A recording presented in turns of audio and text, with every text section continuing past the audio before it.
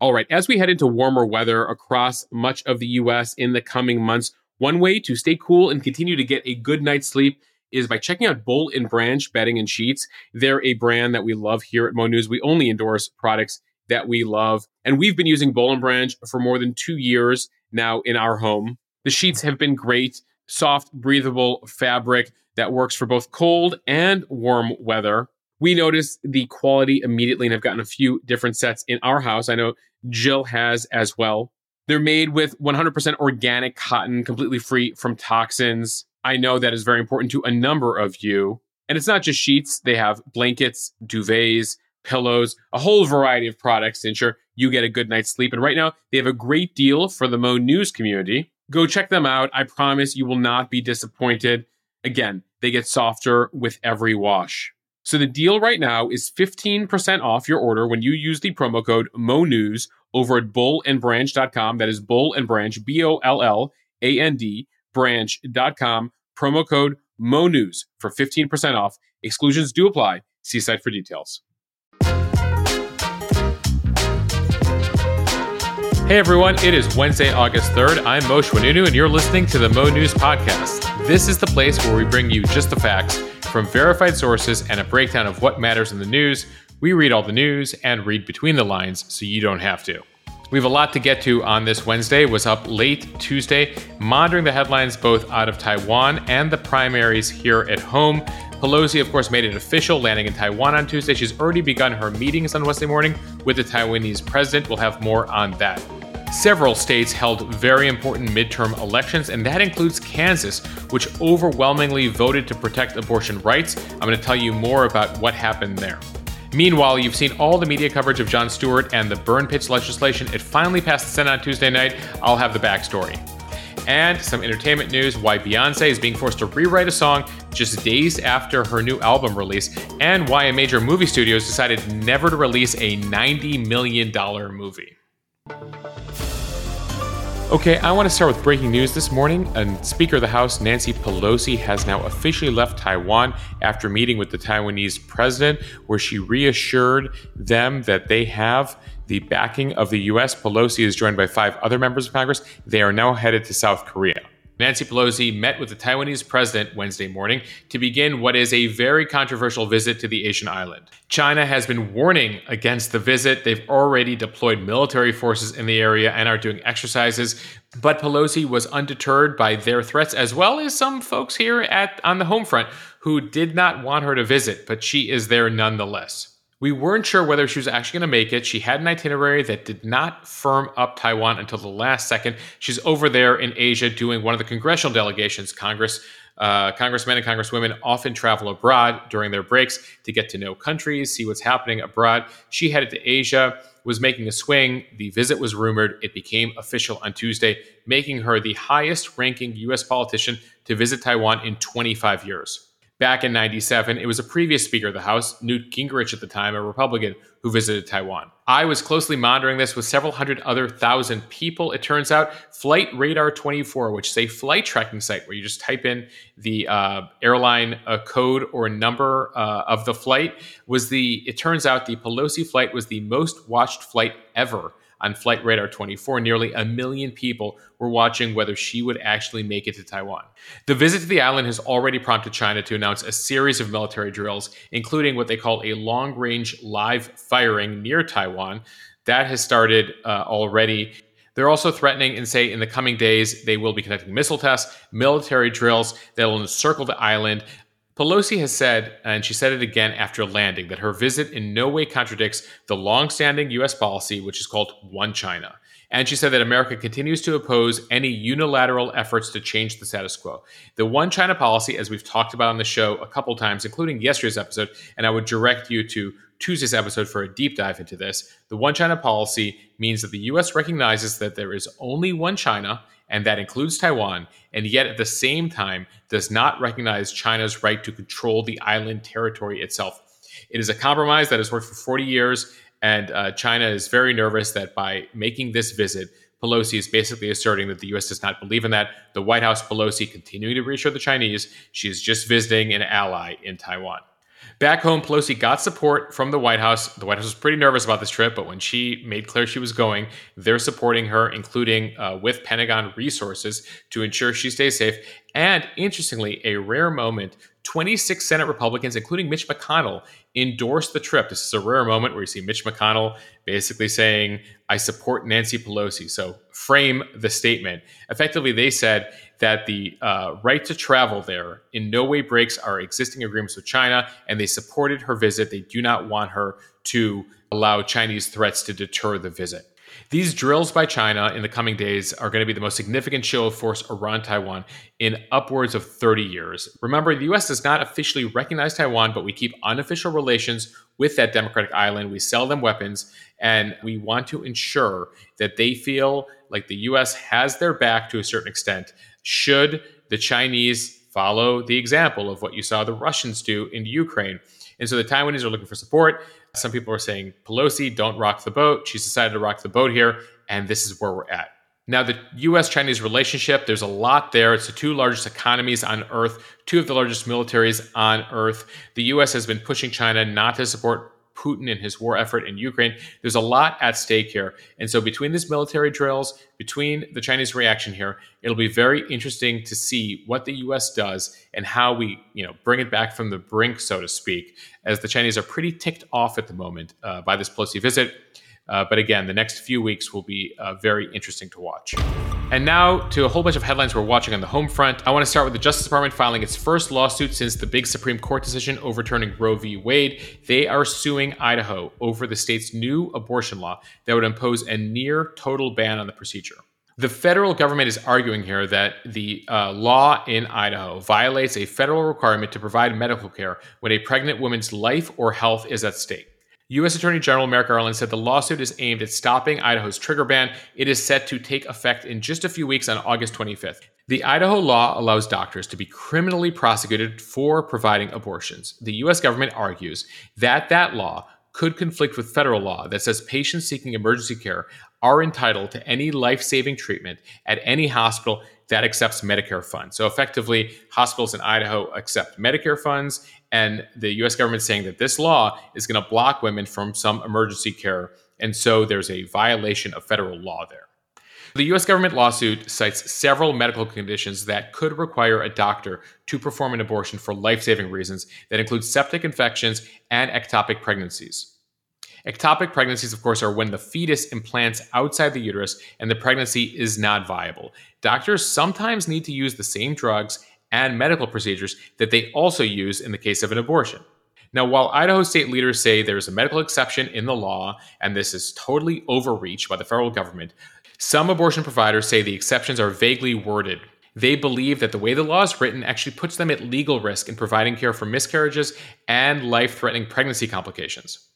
We've been talking a lot on this podcast and the newsletter and on the Instagram feed about how there's a lot of confusion. It's not just Idaho, in multiple states with these vaguely worded abortion bans. And so the federal government feels they got to step in here in the case of the Idaho law and say something needs to be done about these laws to ensure that hospitals, that doctors know what procedures they can use on women who have life-threatening pregnancy complications. I want to stay with that topic for a second because abortion was on the ballot Tuesday as several states voted in their primaries. We were watching Arizona, Missouri, Washington, Michigan, and Kansas, and are still awaiting some final results that are very close this Wednesday morning. I want to start in Kansas, where voters overwhelmingly rejected an amendment that would have weakened the right to an abortion under that state's constitution. It is a huge defeat for anti-abortion activists in the post-Roe v. Wade era. In fact, voters in Kansas are the first voters in the union that are able to determine the fate of abortion in their state at the ballot box.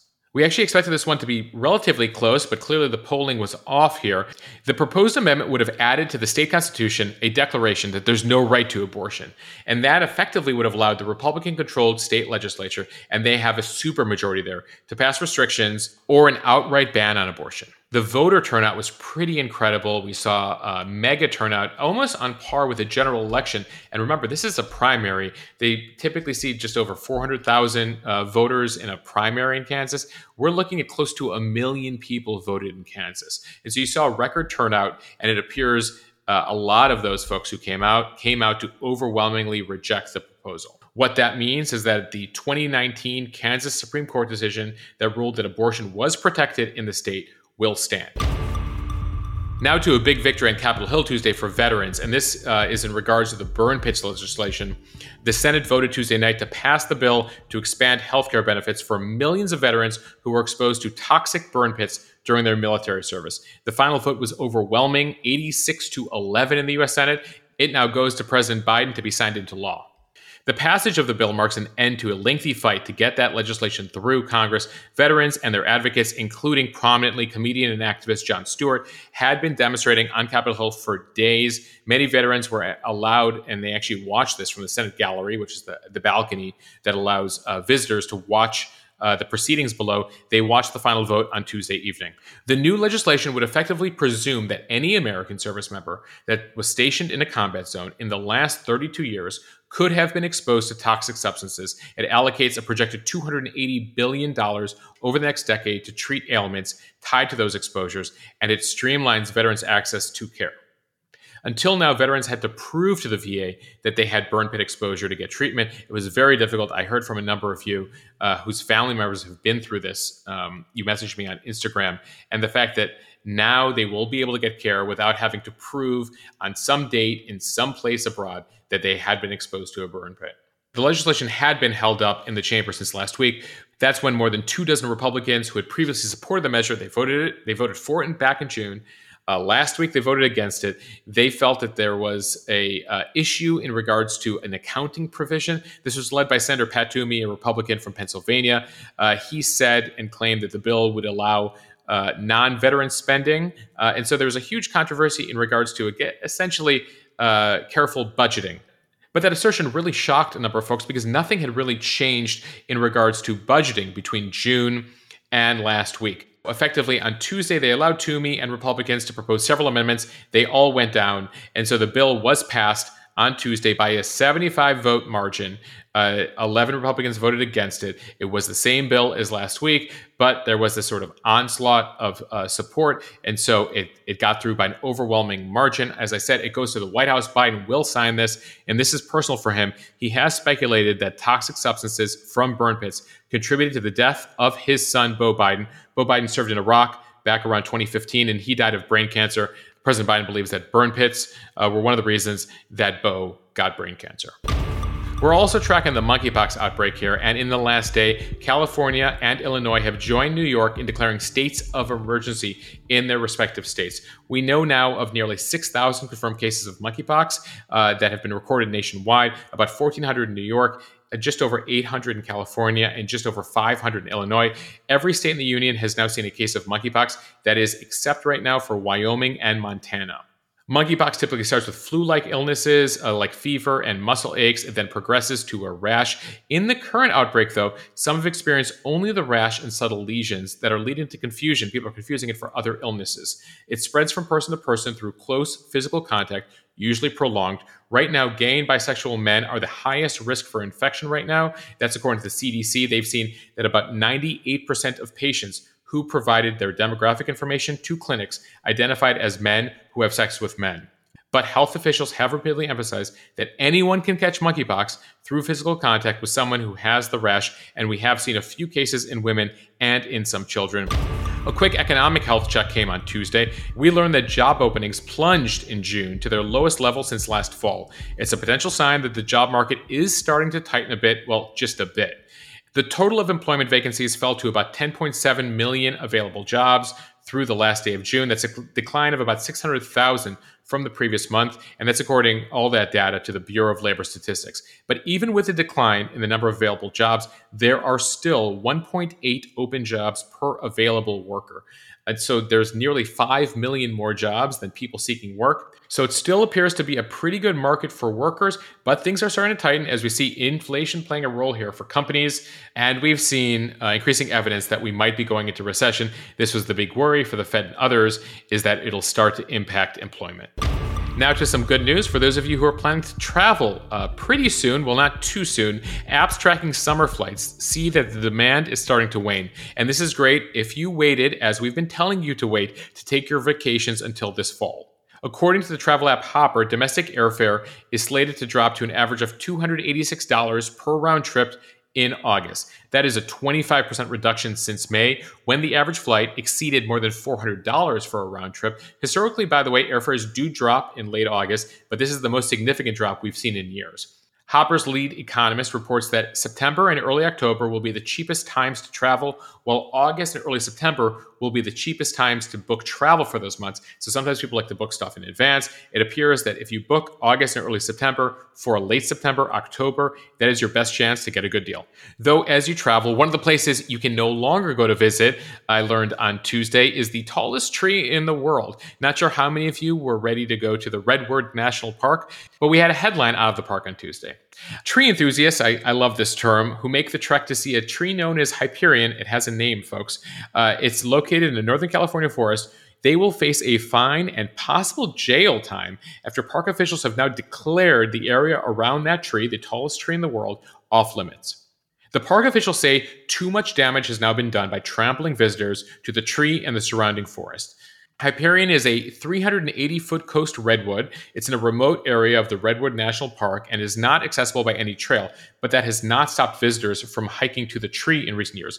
In 2019, the Guinness Book of World Records declared the tree officially, which by the way they believe to be between 600 and 800 years old, to be the tallest in the world. Officials do assure travelers, though, that if you make your way to Redwood National Park, there are a lot of other beautiful trees to go see. Now to a trial I've been watching, and it involves none other than Stephen King. The horror author is taking on a new monster: corporate consolidation. He was the U.S. government's star witness in an antitrust trial that it's seeking to block the two biggest U.S. publishers, that's Penguin Random House and Simon & Schuster, from their $2.2 billion merger. Basically, the U.S. Department of Justice called King to testify about how bad the proposed merger could be for authors. He told the court that he felt the move would be bad for competition in the industry. Both Random House and Simon & Schuster have argued the merger will actually be good. It will not hinder competition because they'll still bid against each other, even though they'll be owned by the same company. King called that out as nonsense. The trial is actually one of two the U.S. government is engaged in right now to block major mergers. The other one is in the healthcare sector. The U.S. government is very worried about monopolies that could hurt consumers. A couple entertainment headlines I've been watching. First, Beyonce is in a bit of hot water, and she's being forced to change a lyric in a song on her new album, Renaissance. That comes after she received criticism by people in the disability community for using the term spaz. It is considered an ableist term by some in the community. Disability advocates say it diminishes those who experience spasticity, a medical condition that results from neural pathway damage. So the changes will be made in her 11th track, Heated. It's interesting because the singer Lizzo also had to change a lyric in her song Girls back in June, which contained the same term. It's apparent here, as I was talking about this with my wife, Alex, that no one in Beyonce's crew apparently bothered to watch the drama around Lizzo and the term. And so no one prevented Queen Bee from having to go through this controversy. And it appears that she will be changing the lyric, and that is just days after the album was released last week. The other big headline, Warner Brothers Discovery will not release the movie Batgirl either theatrically or on HBO Max. I'm learning this from the entertainment website The Wrap. The project apparently cost $90 million, and it'll never see the light of day. It was made under a previous regime. Batgirl was actually initially designed to be an HBO Max release, and then was considered for theatrical distribution, and then had COVID issues and shutdowns, and the budget ballooned to $90 million. Well, the leaders of the studio, this is now the new Discovery Warner Media Studio, determined that ultimately, in spite of the reshoots, in spite of the budget, the movie just didn't work.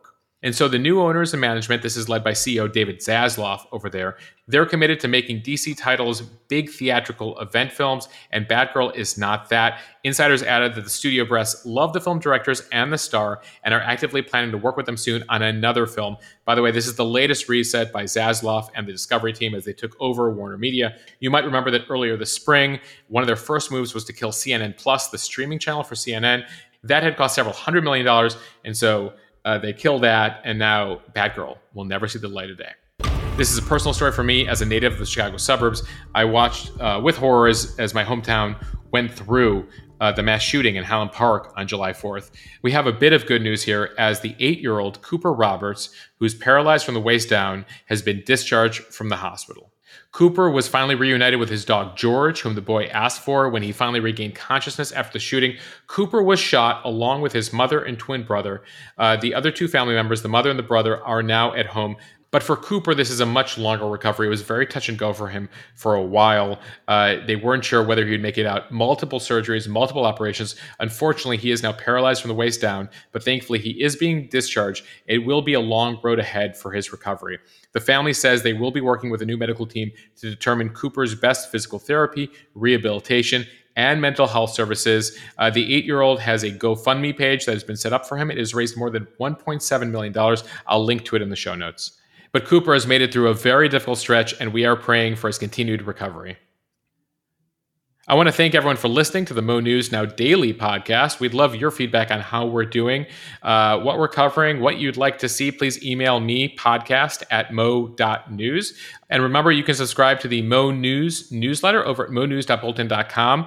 The issue today is actually a look at my journey and how I got to start the Instagram account and how I got to build the newsletter and the podcast. So we kind of turned the camera and turned the newsletter on ourselves today. So go check that out, monews.bulletin.com. And remember, of course, to follow me over on Instagram at Moshe, at MOSHEH. And don't forget to follow us and review the show over on whatever app you're listening to us on right now. We appreciate show follows, subscriptions, reviews, especially if you like what we're doing over here.